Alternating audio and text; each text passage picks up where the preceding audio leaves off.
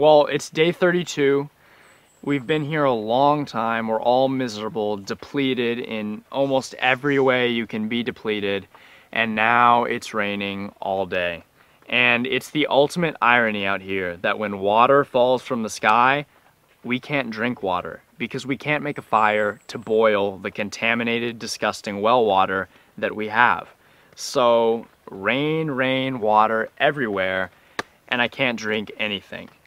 We're all thirsty, we're all dehydrated. It's a chore now just to get up and walk 10 feet. You know, we're suffering out here. It's brutal.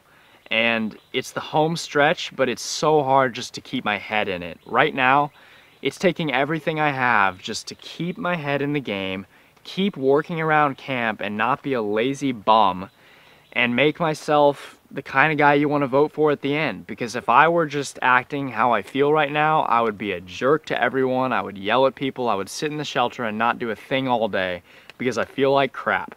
But I can't act that way. My actions cannot reflect how I feel. And that's the toughest part about this game, is the disparity between how you feel and what you portray. And right now, it's taking all my energy to portray the kind of person who could win and not the kind of person who's out here getting crushed by the weather, the starvation, the dehydration, the lack of sleep, and everything else that goes along with this miserable but somehow good experience. It's raining, but it could be worse. You know, I'm thankful every day I'm out here, and as a huge fan of the game, I will be out here rain, sleet, snow, I don't care.